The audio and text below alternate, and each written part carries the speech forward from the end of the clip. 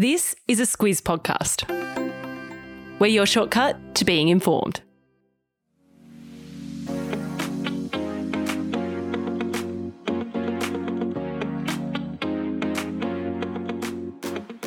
Welcome to the Weekly Wrap, the week in news and what's coming up. I'm Kate Watson. And I'm Claire Kimball. In this week's episode, we talk about the UN resolution Australia voted for this week and warnings to Israel that it's losing support. We also revisit the Russia-Ukraine war with a solid news recommendation. Queensland lost a premier, Netball Australia lost a CEO, and the most famous dip in Australia has an anniversary. And by dip, you mean like in the ocean, Claire? Yeah, that's the one. Let's do it. Most clicked link in the Squiz Today newsletter, we always start with this each and every week, Claire, was to the most Googled terms of 2023. And that's interesting. So fair enough, Squizzes. We get that you'd want to click on that.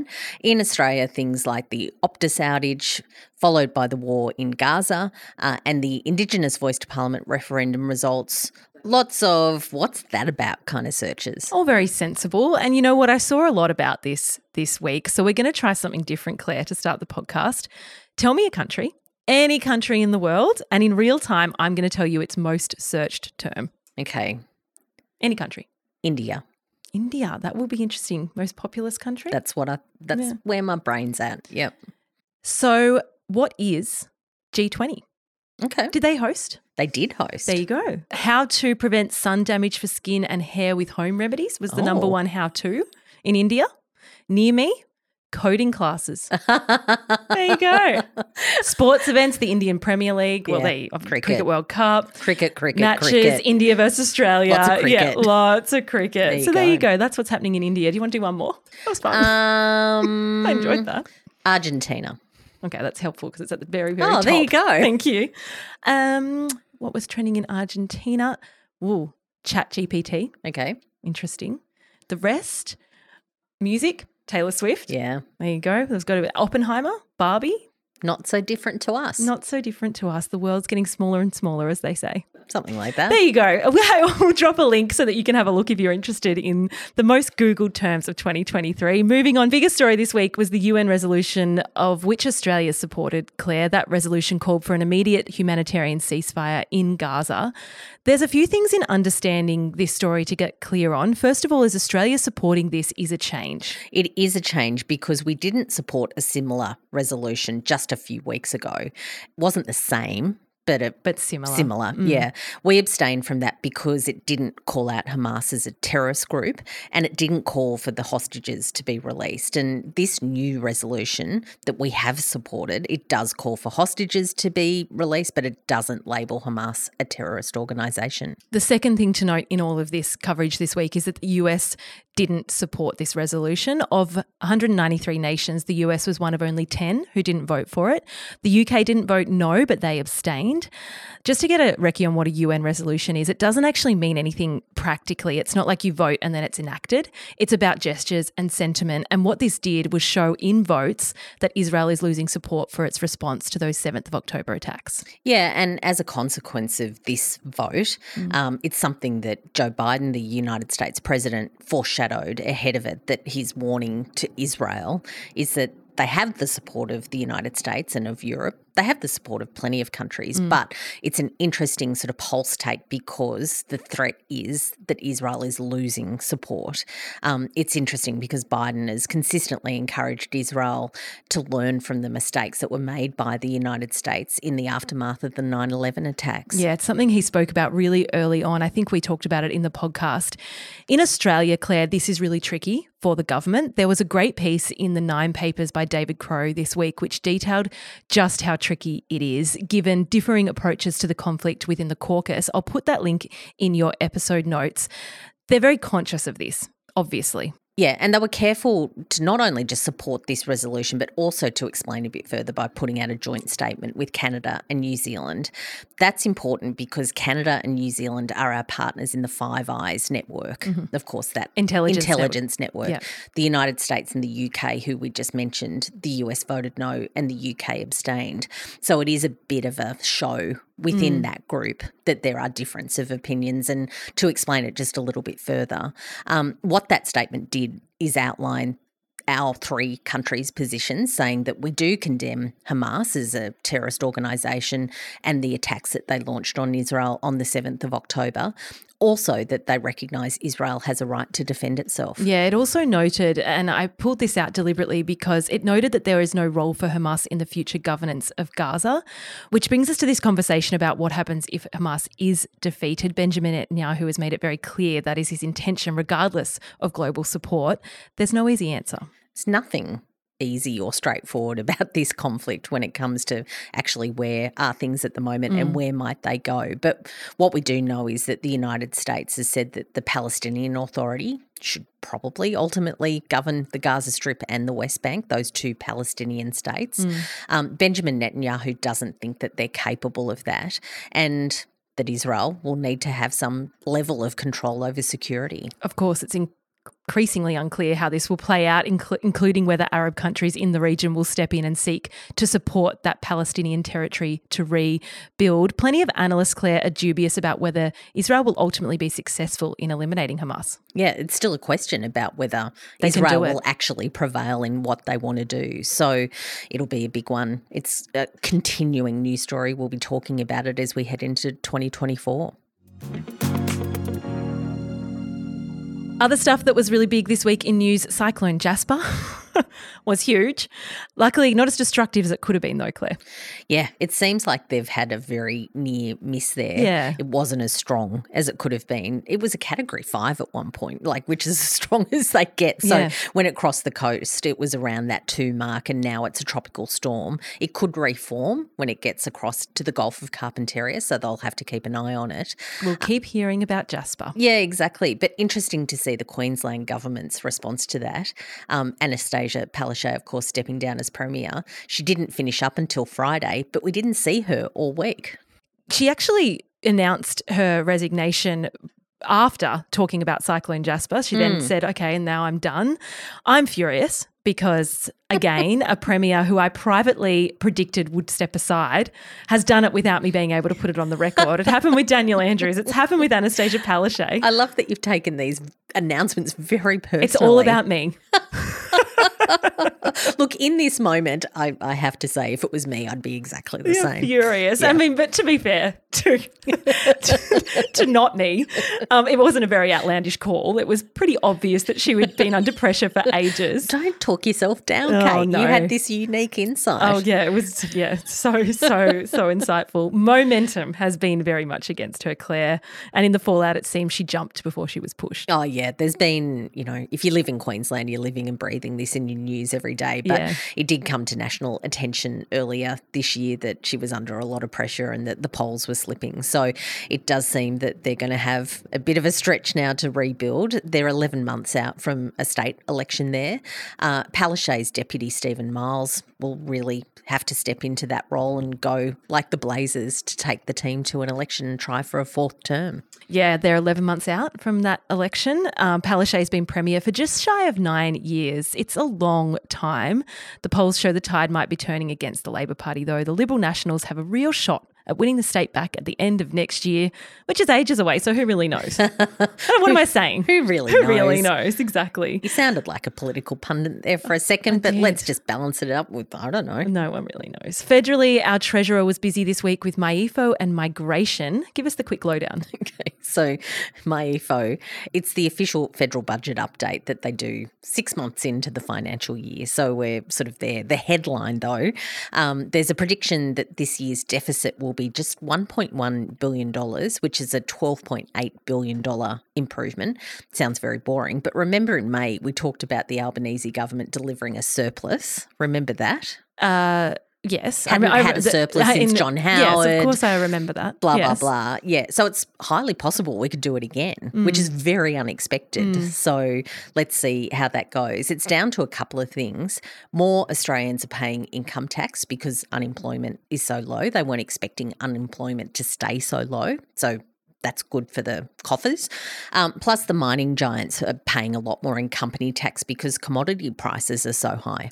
This brings us to migration. How does this fit into the equation? Because it's partly about what people we get from overseas who can help us grow our economy. Yeah, exactly. And when it looks into forecasting into the future, of course, the big economic pie and how we grow that is a big part of it. It's also a big conversation about how we live, Society, transport, yeah. schools, social cohesion, all of those sorts of things. This week, the government announced big reforms to the system. The top line from that is that there's a plan to make big cuts to the record immigration rate. We've had 900,000 people come to Australia since Labor came to office. It's a big record high. The annoying question is, what's net migration? Net migration is because people coming in versus people going out. Exactly. So 900,000 is total people coming in, but people going out is a different thing. But obviously we had the pandemic as well, so people weren't going out. Yeah, but it's not like those people coming in just go and live in the place that the person going out. Exactly. Yeah, it's a whole complicated. It's a whole thing. Matrix of concerns. And this migration question has been building for a really long time for Jim Chalmers, the Treasurer, and Claire O'Neill, the Home Affairs Minister. So they're really trying to address that before the end of the year. And Kate, I know you're being very passive-aggressive about this right now, but there will be a shortcut on it. There will. Thank you. Message received. Clearly I need it. Finally, we like to round out stories we've talked about in previous episodes of the Weekly Wrap. And one we covered a few weeks ago was Netball Australia's pay deal saga. An agreement was reached this week. The players got the pay rises. They got the revenue sharing partnership they wanted. So that will see players receive 20% of revenue above an agreed sponsorship forecast. So tell me this. Yeah. Did they get everything they wanted? Pretty much, yeah. The players? Pretty much. Amazing. Yeah. After all of that? After all of that. Wow. They don't have a CEO though. No, so Kelly Ryan stepped down on Monday, effective immediately. A couple of days later, this pay deal was announced. I don't know how those two things fit together. It's unclear. But from the outside looking in, it seems there's still a lot to be worked through to mop up the past few years. Yeah, a lot of bridges to be rebuilt. As a fan, I'm really pleased we'll be able to find out which player is contracted to which club now. We still don't. We didn't have that information as fans. That's a practical thing to know, Yeah, so isn't it's it? good to know who's moving to which club. And when does the season start? I guess it's usually March or April. Okay, so not that far away. Not far away at all. And speaking of moves at the top, Eddie Jones, Claire, the coach of the Wallabies this year, he is going to coach in Japan. I mean, if you're a rugby fan, and there are very committed rugby fans, you'd be furious. And if anyone has not been following what we're talking about, Eddie Jones was rumoured to be going to Japan for a lot of the World Cup campaign, which we didn't perform well at. He denied that. He still denies that, but now he's gone and signed a contract with Japan and he'll be coaching them. Only started talking to Japan, he says, in the last couple of weeks, and he's taken the job. Anyway. Quite the thing. Man. Coming up, each week we look ahead to the week in news coming up. It's a tricky one the week before Christmas, but we've got cricket. We've always got cricket to talk about if we need something to talk about. First test against Pakistan is happening as we speak. Bit of drama beforehand around Usman Khawaja's shoes. Yes. And not that they were a pretty colour or that they were a bit fancy. No. What he had done was write on the side of his shoes, he had a couple of messages, freedom is a human right and all lives are equal, basically pro-Palestinian messages. He says it's a humanitarian message, that it wasn't particularly political, but the ICC, which is the International Cricket Council that governs these rules, said it wasn't on. Yeah, the ICC has lots of rules about what players can and can't do in test matches. He wore a black armband instead. To the cricket, the actual game, as I said, it's being played as we speak in Perth. The other big news story this week that will continue into next week, Claire, is the Lehrman defamation trial. Yeah, so Lisa Wilkinson stepped up to give her evidence this week. A lot of people have been waiting to see that. There's been quite a bit of reporting about how she handled the questions on day one from Bruce Lehrman's lawyer. Lots of eyes on her and how she's conducting herself, what she's wearing, the whole thing. The colour of the year she was wearing, wasn't she? Peach fuzz, yeah. And that's heading into next week. It was expected to wrap up this week, that defamation trial, but on they go. On they go. And it could continue into next year. Let's just see what happens. Yeah, who knows? There's also a smattering of random stuff as we head into a break period for us. Tomorrow, for example, is the anniversary of Prime Minister Harold Holt disappearing while swimming off a beach near Portsea, Victoria. That's that dip we were referring to. Yep, back in 1967. Wild to think of. I mean, imagine if Albanese just disappeared. Albo, don't go swimming Don't go this Christmas. swimming this Christmas. I'm sure it couldn't happen. Monday, the first radio broadcast from space. Okay. US President Eisenhower sent a Christmas message. That was in 1958. Tuesday's a day of birthdays. Keith Richards, 1943. Steven Spielberg, 1946. They're getting up there, aren't they? Steven Spielberg. Look at Brad Pitt. Well, Brad Pitt, 1963. So he is then 60. He's turning – no. He's 60. Wow. There you go. There you go. Wednesday, the 20th of December, could not find a thing. Could not find an interesting thing to tell you about Wednesday, the 20th. It's my husband's birthday. Just chill out. That's that's all I've got. Chilling out with Sam Watson. Gravy Day, according to Paul Kelly, on Thursday.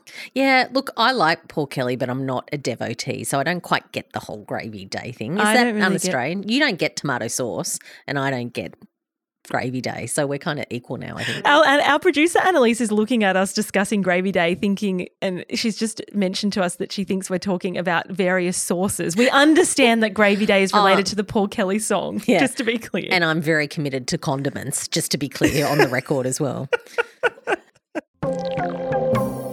Claire, Christmas season is upon us. With thanks to Woolworths, we've been talking about the little things that make Christmas special. Gifting, Claire. Yeah. It's one of the wonderful things about Christmas, don't you think? Look, it's hard though, just knowing what people want. Some people are harder to buy for than others. I will give you that. Yeah, that's true. And you've got a big family, Kate. What's your thoughts on this comment from our Christmas survey? Everyone opens one present at a time, displays it, and thanks the gifter before moving on to the next person and gift. No feeding frenzy gift opening where nobody knows who got what from whom. It's a good concept. My husband's family is very much all about this approach, Claire, and it takes forever. I'm afraid at my place it's more of the feeding frenzy vibe. Yeah. Fair enough. Get into the presents, rip it out. What about the wrapping? What are you onto with that? Where am I on with wrapping? I like to wrap presents. Okay. Where are you going with this? Well, I thought you'd like to know that Woolworths paper bags, so, you know, the ones at the checkout when you forget to bring your bags, they have a Christmas design on them, and what you can do is you cut it up and you reuse it as wrapping paper. I have heard about this and I thought it was a brilliant idea. Of course, Woolworths has that and so much more to make your Christmas season special. Check out Woolworths Christmas via the link in your episode notes. Squiz recommends, Claire, 2024 is a US presidential year.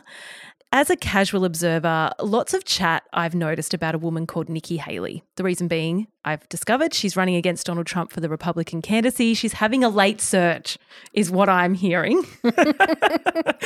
Yeah, so Nikki Haley is a whole thing. I started tuning into her a little bit. I'm not claiming Nikki Haley by any stretch, but she was the United Nations ambassador under Trump. Yeah, under Trump. And she was quite impressive how she was able to wrangle Trump, be that person at the UN and actually pursue his agenda, but do it in a very as reasonable way as she possibly could. She's very impressive. She's a former governor. Yeah. And she's really having a go at this campaign. Yeah, she announced her candidacy very early on. She's sort of risen from a long shot to a real contender. I'm getting an early recommendation in to get across who she is. You can do that via a podcast by the Wall Street Journal. It's a quick listen, which is why, you know, it's the end of the year. It's hard news, but I think people can manage. Quick listen, and it's all the details you need on her and her campaign. Politico also have a great interactive look at all of the candidates, all of the contenders. Put a link to that in your episode notes as well. Yeah, we're going to have to fight Alex Ty for this sort of stuff. He's so obsessed with this campaign. Is he? And US politics. Okay, Yeah. So we've got an in-house expert on this stuff, all the machinations. For me to recommend Ukraine, Forged in Fire. It was on Channel 9 on Sunday night. You can pick that up on 9 now. 9 now, yep. Chris Uhlmann is the former political editor for 9. He also had that role at the ABC. He's someone who's known as being very straight. So seeing him really invested in telling this emotional story in Ukraine and how Australia's help is helping, it's well worth the 45 minutes, I thought. It's also interesting, the Ukraine-Russia war is something that has sort of fallen by the wayside as far as what we've been talking about and consuming, but it is back in the news again this week, especially because the US is voting on whether they will continue to support Ukraine. And we saw former Prime Minister Tony Abbott over in the US. He was in talking the US, about this week. Yeah, so he was at a function, I think it was by the the Wall Street Journal actually, where the US House of Reps Speaker was doing a panel thing, and Abbott got up and asked a question from the audience, and wasn't so much a question, it was a plea saying, please clear this money, please give Ukraine the support they need. Without that support, they won't be able to hold back Russia. Yeah, Tony Abbott, of course, has history with Russia and Ukraine because he was Prime Minister when MH17 went down. There's a couple of pretty heavy recommendations for you. We might get a bit lighter next week, but we may well not. We will see. Squiz Press, Claire, we talked a bit this year about the great work Squiz Kids is doing on media literacy, the teaching of our kids on how to become critical consumers of news and information. This week, Bryce and Amanda from Squiz Kids have put out a podcast talking to adults through the work they do and why it's important. We think that we're a bit ahead of the curve on this conversation. So this podcast episode is really laying out the case for why this action is really important. And it starts with, really bringing squizzes into the loop about exactly what it's all about. Yeah, it's well worth a listen. Again, link is in your episode notes. If you have primary age kids and you don't know about Squiz Kids, that's worth a look too. Absolutely. Just Google Squiz Kids, search for it in your podcast app. Daily news for busy families. It's a real winner. A couple of things we're currently pulling together, Claire, is our year in review content. So that content we're going to be rolling out while we are on a little break. We're keen to hear from you on what your favourite feel-good news story from 2023 was. If you're listening on Spotify, click on the episode, scroll down, and at the bottom you'll see a little Q&A section. Just hit reply and you can tell us exactly what you thought the feel-good story of the year was. It's okay. Got to put you on the spot. What was yours? It's annoying, my answer. The Matildas is, Taylor Swift just generally. Yeah. Like the whole Barbie thing, but there's got to be something. Arnold Dix, I talked about him a couple of weeks ago. There's so many. When you really look at the news, there's some great stuff that happens. Arnold Dix. Or great. Andrew Dix, as I like to call him. He's the guy. He was the Indian tunnel guy, if anyone's not following along. There's lots of wonderful things that happen in the world, and we're keen to celebrate them. Exactly right. Fat Bear Week for me. Yeah. Just so you know. That's a no-brainer. I didn't even have to ask. Thanks for listening to this episode of Weekly Wrap. If you've done your job and are following us on the News Club channel now, thank you so much. If you haven't done that, just hit follow top right of your podcast app. We'll be back next week.